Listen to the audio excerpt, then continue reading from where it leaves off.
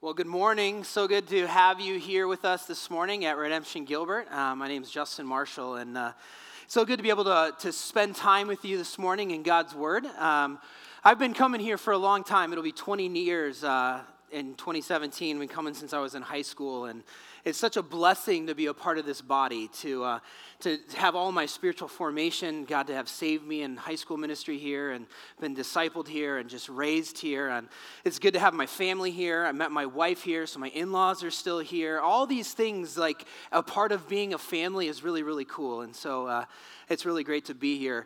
My wife, Nicole, and I, we've been married almost 14 years. We have 7 kids. Last time I preached, we only had 5. And so it seems like we're adding too quickly here. And they're not by twins, so I don't think we have some magical gene pool or anything like that.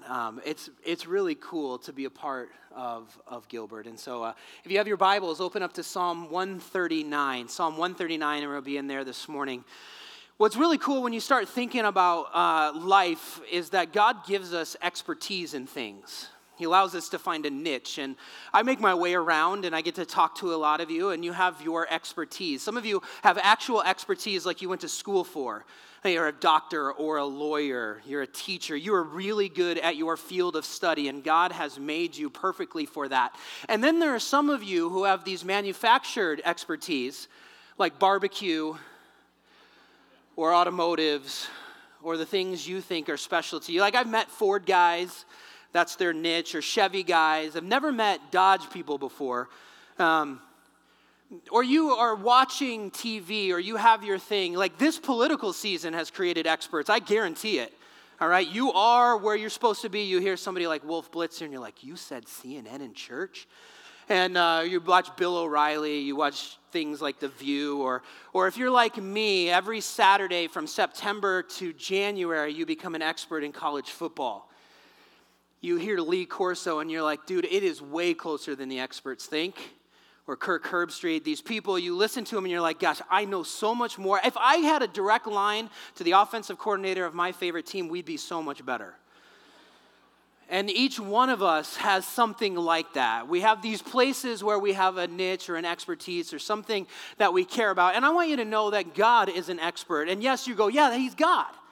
But I want you to know that he's an expert in you. God is an absolute expert in who you are. God knows everything about you. God understands you. He gets you. God is an expert. And what's crazy about that is you think you're an expert in you too.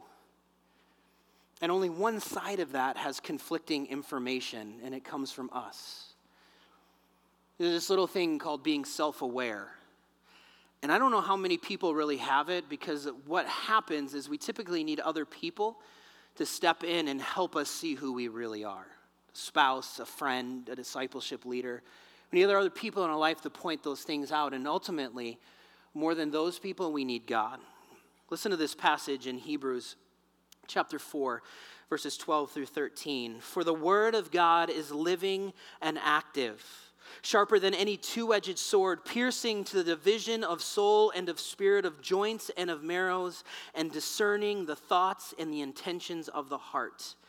And no creature is hidden from his sight, but all are naked and exposed to the eyes of him whom we must give account. The word of God is there to open us up and show us who we are and what we truly need to live out the power of the kingdom through the gospel. Apart from God doing those things and giving us his word, we're hopelessly lost, wandering about, trying to figure out who we are, and yet God's word clearly describes who we are. So here it is. God knows exactly where you are, where you have been, and what you're thinking right now. So any of those thoughts you've just had about me, God knows them. And you should be ashamed. Before we go to Scripture this morning, let's pray. God, we thank you that we can open your word and you can work clearly in us. God, we've seen it time and time again as we walk with you, how you reveal to us who we are and what we need this morning, God. Let this be a time when we have a clear picture of you. We don't walk away confused or wondering, but use your Holy Spirit to bring about clarity in our minds and our understanding. God, would you calm my heart? God, would you make this about the glory of your Son, Jesus? It's in his name we pray. Amen.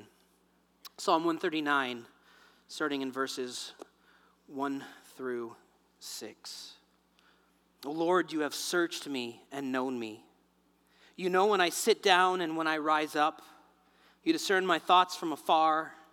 You search out my path and my lying down, and you are acquainted with all my ways. Even before a word is on my tongue, behold, O Lord, you know it altogether. You hem me in behind and before, and you lay your hand upon me. Such knowledge is too wonderful for me. It is high, and I cannot attain it. You sit there and you listen to that, and there's this incredible sense of either calm or fear for the fact that God knows you. When you read that, you need to understand that what David is saying about God's knowledge of you is that you are fully known. God has searched you and he knows you. God is omniscient. He is all-knowing. There is nothing outside of God's scope of understanding, both past, present, and future. He gets you. There isn't anything that's gone in that he doesn't know about, and there's nothing that's come out that is a surprise to him. God gets you. And there's not another human who understands you the way that God does. There's not another person you could say, we're so close, there's nothing no one knows, and I guarantee that's a lie, because there is no one like our God. There's no one who gets you like our God. David sees these things, and this is a guy who's lived it. He's lived his experience with God, and he's writing from the places that he's been. He's been on the run from Saul, and he's been hiding in places, and God knows that. God knows the fears and the realities of his heart. I mean, think about the things that we have studied throughout this summer and the ways in which David talks to God and talks about God. There's this intimacy to him. He's not surprised by our behavior. He knows all things. You see, God's omniscience is not theological or philosophical for David. It's relational and personal. David isn't living out his life before God and writing all these things because he has these ideas of things he thinks about God. He writes from key experience of his moments with God. He's writing from a personal point of view. And you look at these personal pronouns and you look for all of the intimate language that David uses about this relationship. And it should give us encouragement about the way that God is intimately involved with you, with me. That we are fully known, that God, we don't ever have to wonder about our love for God or God's love for us because he gets us. He understands us all the way. When we are fully known, we can live free because he has searched us. When we are fully known, we can live free because he has searched us. When David says, you have searched me and you have known me, this is an intimate looking into our soul, into our character, into who we are. God has invested in you. He has deeply searched for something. It's not like when I ask my children to go into the other room and find something and they walk in, they go, nope, not there. This is intense. I don't know if you guys have the same love for your remote control as I do, because it is a very powerful thing. It wields lots of authority. And early on, when our oldest was like 3, I taught her how to use that. One, because this is important life stuff. Like, this is good dad stuff to lean into and teach your children. And 2, it made Saturday mornings much more restful because you leave out a bowl of cereal. She knows how to use the remote. I sleep much longer. But as we've gotten more children and all those things happen, the remote has less value to everyone else as much as it does to dad. And when that remote goes lost, it is a complete upheaval. All right, it is couch cushions, it is chairs, it is drawers, it is anywhere possible that a tiny little 3-year-old could put it, and I am going after this thing. I mean, you lose the can opener and a hammer and a screwdriver, you're still having baked beans, but if you don't have the remote, I mean, stuff is real. You have to get up and walk over there, and it's much more complicated than when I was a kid. You just turned a knob.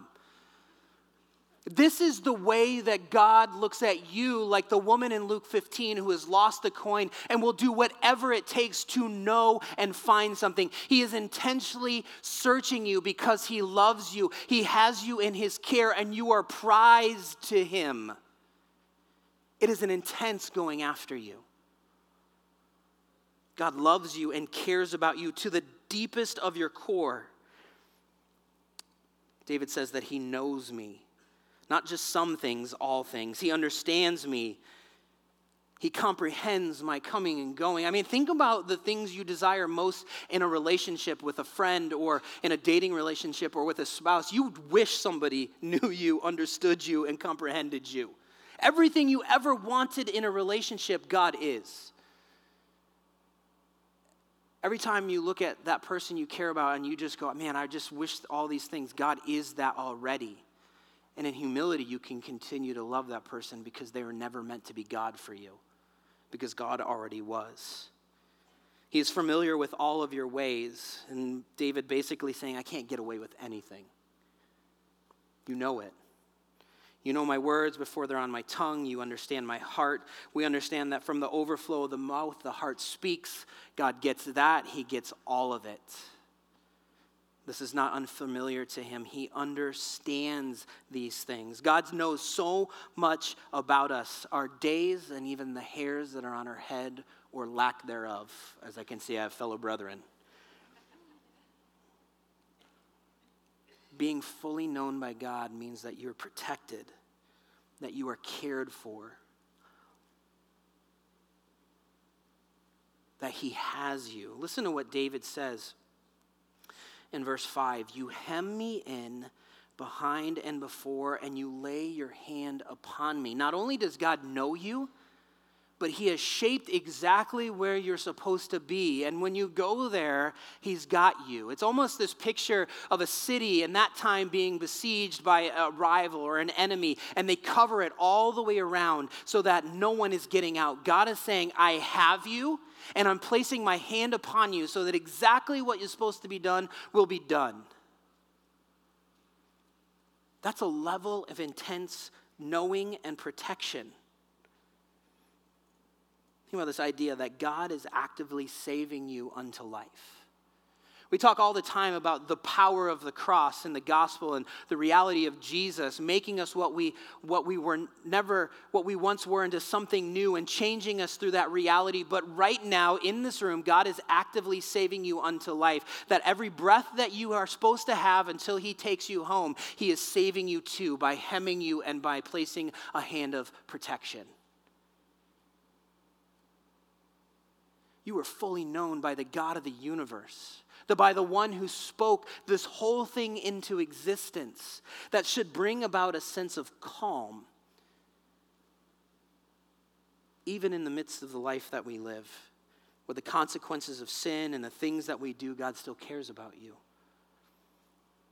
There isn't anything that he saw you do that made him love you less. And there wasn't anything that you ever did that made him love you more. He loves you because you are his. I mean, think about it. All these things that David's been through in his own life and the consequences he's faced because of the mistakes he's made to choose his way over God's way. And yet here he is saying, you've searched me and you know me. You're protecting me. You are holding me.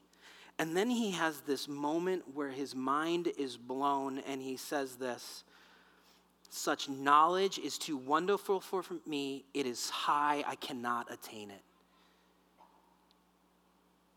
Imagine if David, he's writing all these things and he's experienced all these things about God. Imagine if he sat under the teachings of Jesus. What would he say? Imagine if he understood the power of the gospel like Paul says in Romans 1:16.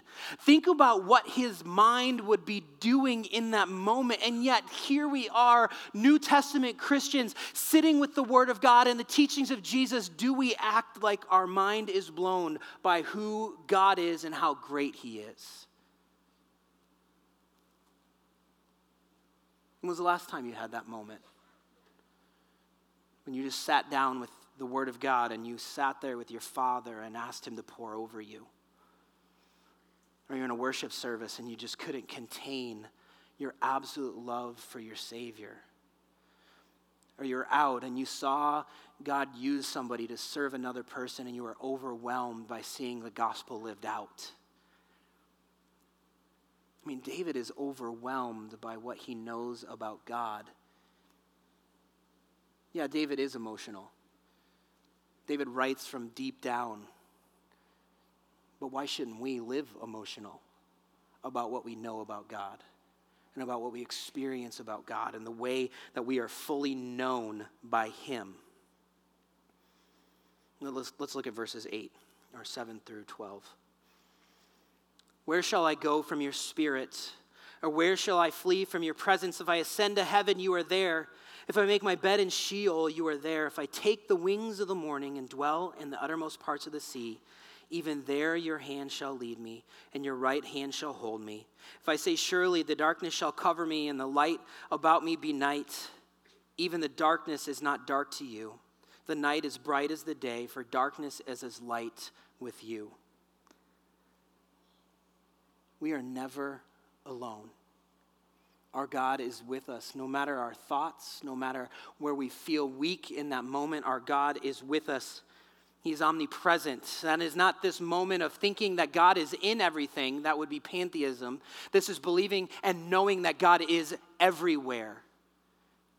Look what David describes. There isn't a picture he tries to paint where God isn't there. He's every single place. The ocean, the mountains, east, west, it doesn't matter. God exists in that space and he is with his people. We are never alone. We don't ever have to live in fear of loneliness.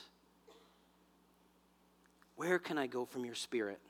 Where can I flee from your presence? Darkness won't even help either. There's nothing that stops God's vision. I mean, think about the capacity of that. Think about what that means in reality of our life.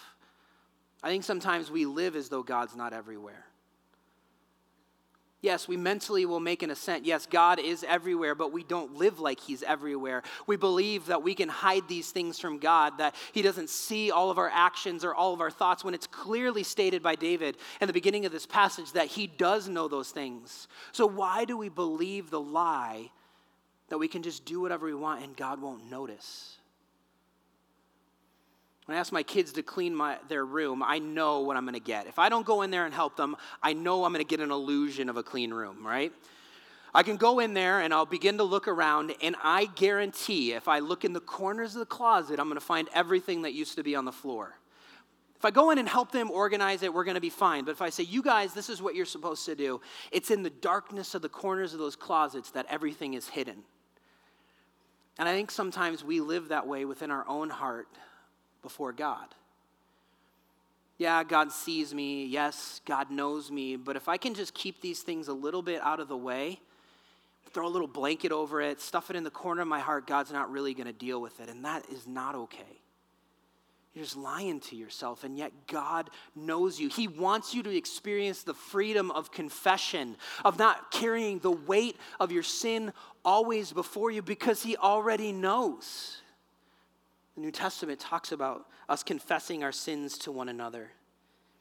There's nothing you can hide from God. He gets it, because you are fully known and you're never alone. You may be sitting here this morning and you feel alone.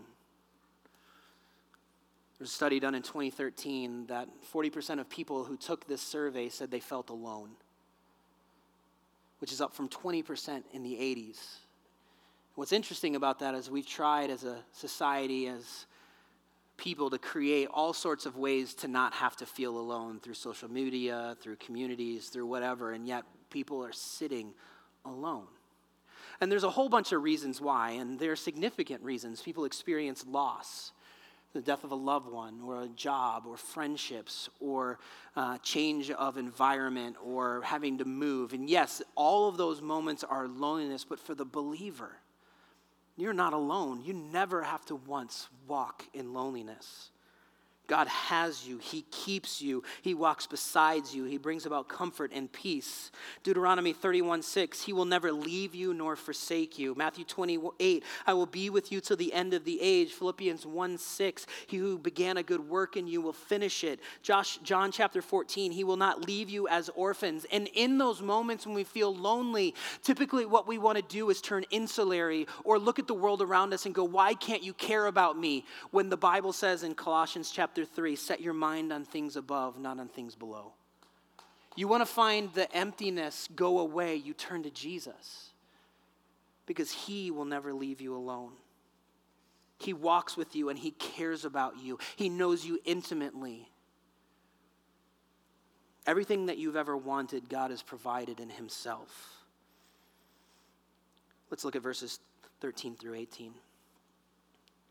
For you formed my inward parts. You knitted me together in my mother's womb. I praise you, for I am fearfully and wonderfully made. Wonderful are your works. My soul knows it very well. My frame was not hidden from you when I was being made in secret, intricately woven in the depths of the earth. Your eyes saw my unformed substance. In your book were written every one of them, the days that were formed for me, when as yet there was none of them. How precious to me are your thoughts, O God.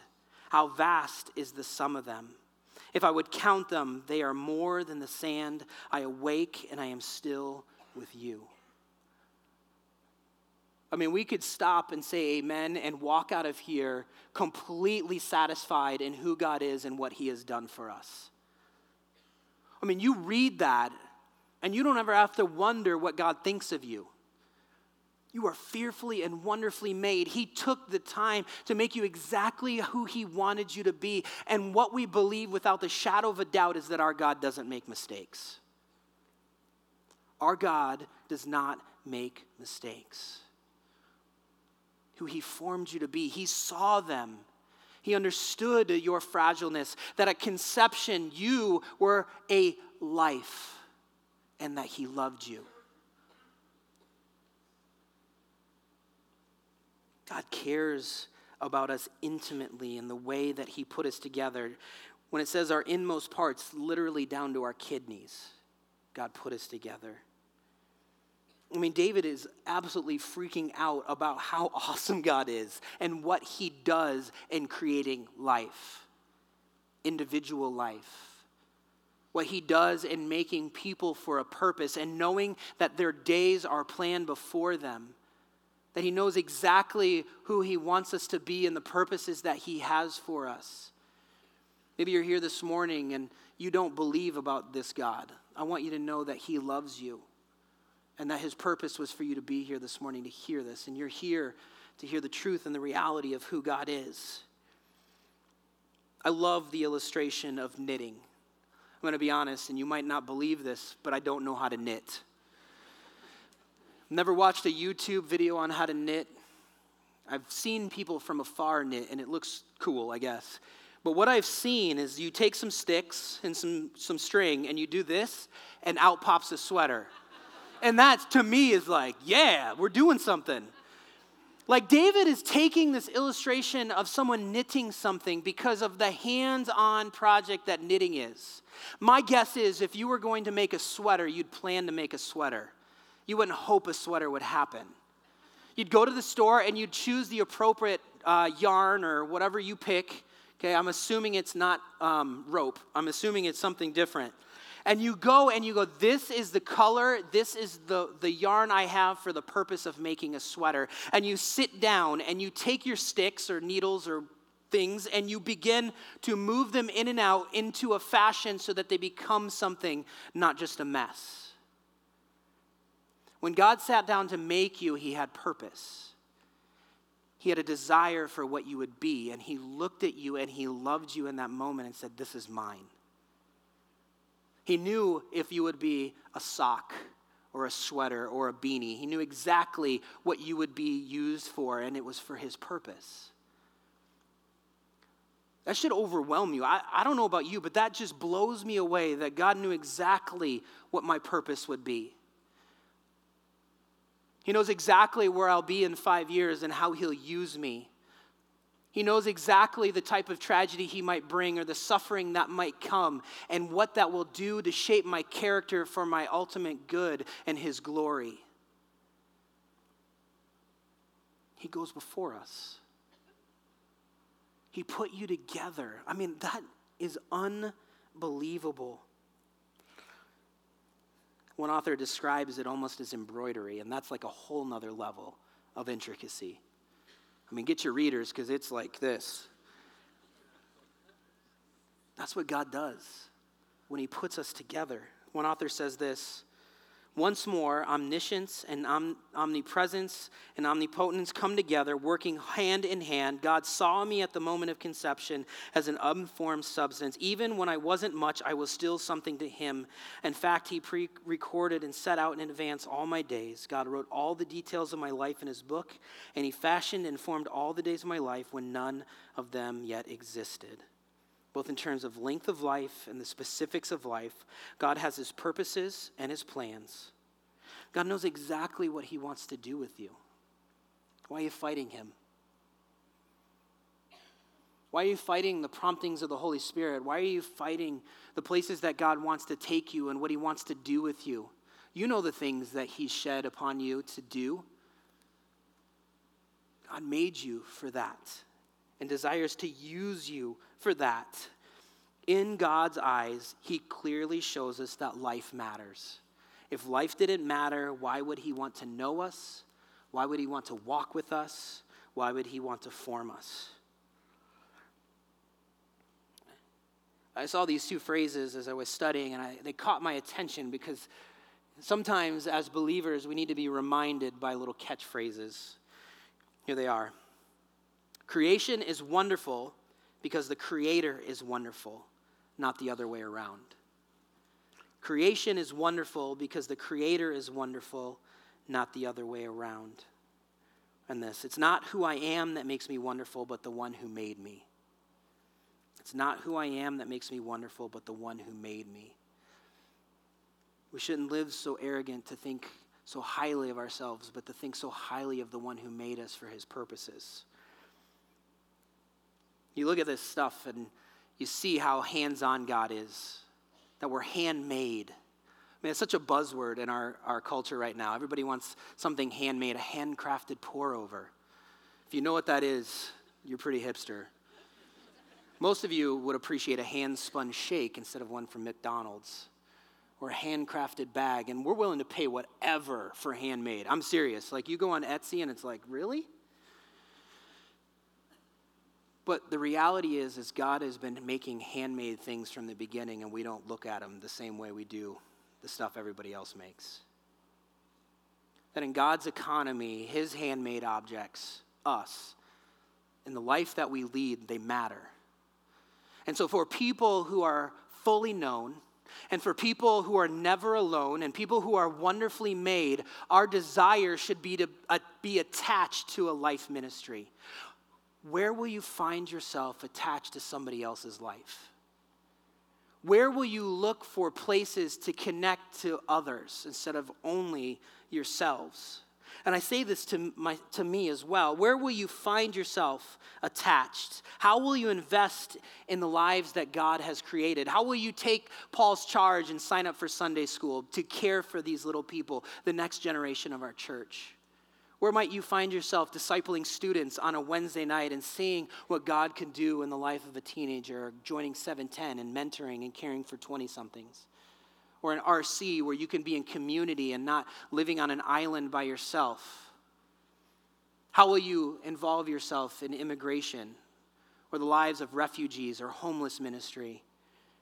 How will you look for the vulnerable, like those who are in foster care and adoption? How might you see yourself going to a nursing home and begin loving elder care because nobody else will? How will you attach yourself to life and invest in what God cares about most? Because if this is what he cares about most, it's exactly why he sent his son Jesus. How will you find your place to be humble enough to serve outside of yourself? I think exactly where David wants to take us at the end of this chapter. Because we are fully known, because we are never alone, because we are wonderfully made, we can be humble in response to who God is. You might have already read ahead, and God knows if you did instead of staying with us, but here's what David says. Verse 19, "Oh, that you would slay the wicked, O God. O men of blood, depart from me. They speak against you with malicious intent. Your enemies take your name in vain. Do I not hate those who hate you, O Lord? And do I not loathe those who rise up against you? I hate them with complete hatred. I count them my enemies." Okay, David. You just took us on this incredible journey of developing this picture of how well God knows us and that we are never alone and how intricately you've woven us. And now you're going to, what are you doing? I think David understands how incredible God is. I think David understands that God will not be mocked, and in his mind and in this moment, he sees all that God has done, and he wants anyone who would deter that to go away. He wants anyone who would get in the way of God's glory to be removed so that God alone stands where he should, and that those who follow him give him everything that he deserves. Our God is good God, a just God, a righteous God. Nothing is beyond his knowledge, presence, or power. He is indeed a omnicompetent God. Here we see his competency applied to the moral order of things. David notes in stark contrast the heart and mind of those who oppose God and are his enemies with those who seek God and are his children. This is a psalm that vividly calls on God to judge the wicked who do great evil. David asks God to slay the wicked. And then at the same time, if you look at verse 23, "Search me, O God, and know my heart. Try me and know my thoughts, and see if there be any grievous way in me." Some versions say wicked. "And lead me in the way of everlasting." I think David recognizes that at times we all live as enemies of God in the decisions and the choices that we make. And yet at the end of the day, he says, "God, please do again what you've always done. God, search me. God, I don't ever want to be in a relationship where there's a barrier between us because of something I've done or something that I've let in or something that I'm harboring towards another. God, search me and see if there's any wickedness, any grievous thing in me." And I think that's a prayer of humility, because when God will come in and he is rearranging the furniture in your life, it can get messy. Because we are undoing years and years of selfishness, years and years of pride. But there is no better place to be than to be humbly on your face before the one who intimately knows you and has your best in mind. I dare us as a church to pray that. God, will you search me and know me? See in me, God, and root it out, because if I live this way, I know what's coming. God, I want to live in the way of everlasting. And as New Testament believers, we understand the reality of the gospel, the life, death, and resurrection of Jesus, the way in which we could never come to the Father except through him. It's shed blood that atones for us and covers us. It gives us newness of life. It took a heart of stone and made a heart of flesh. He made us a new creation in Christ Jesus. We are heirs to the kingdom, and in that daily we walk in the way of everlasting. But it takes the moment to wake up and say, "God, this is your day, because I'm fully known, because I'm never alone, because I'm wonderfully made, and God, today I want my response to be humility." Let's pray together. God, take your word and shape us. God, root out selfishness, evilness, wickedness, any grievous way in us, God, that we would be able to live humbly before you because of what you have done to radically make us new. God, we declare that you are incredible for the way that you handcrafted us to be exactly what you wanted us to be. We thank you for Jesus who gives us new life. God, would we live in that? God, we live out of a life that is blown away by your goodness to us and the way that you think about us. We give it to you. It's in Jesus' name. Amen.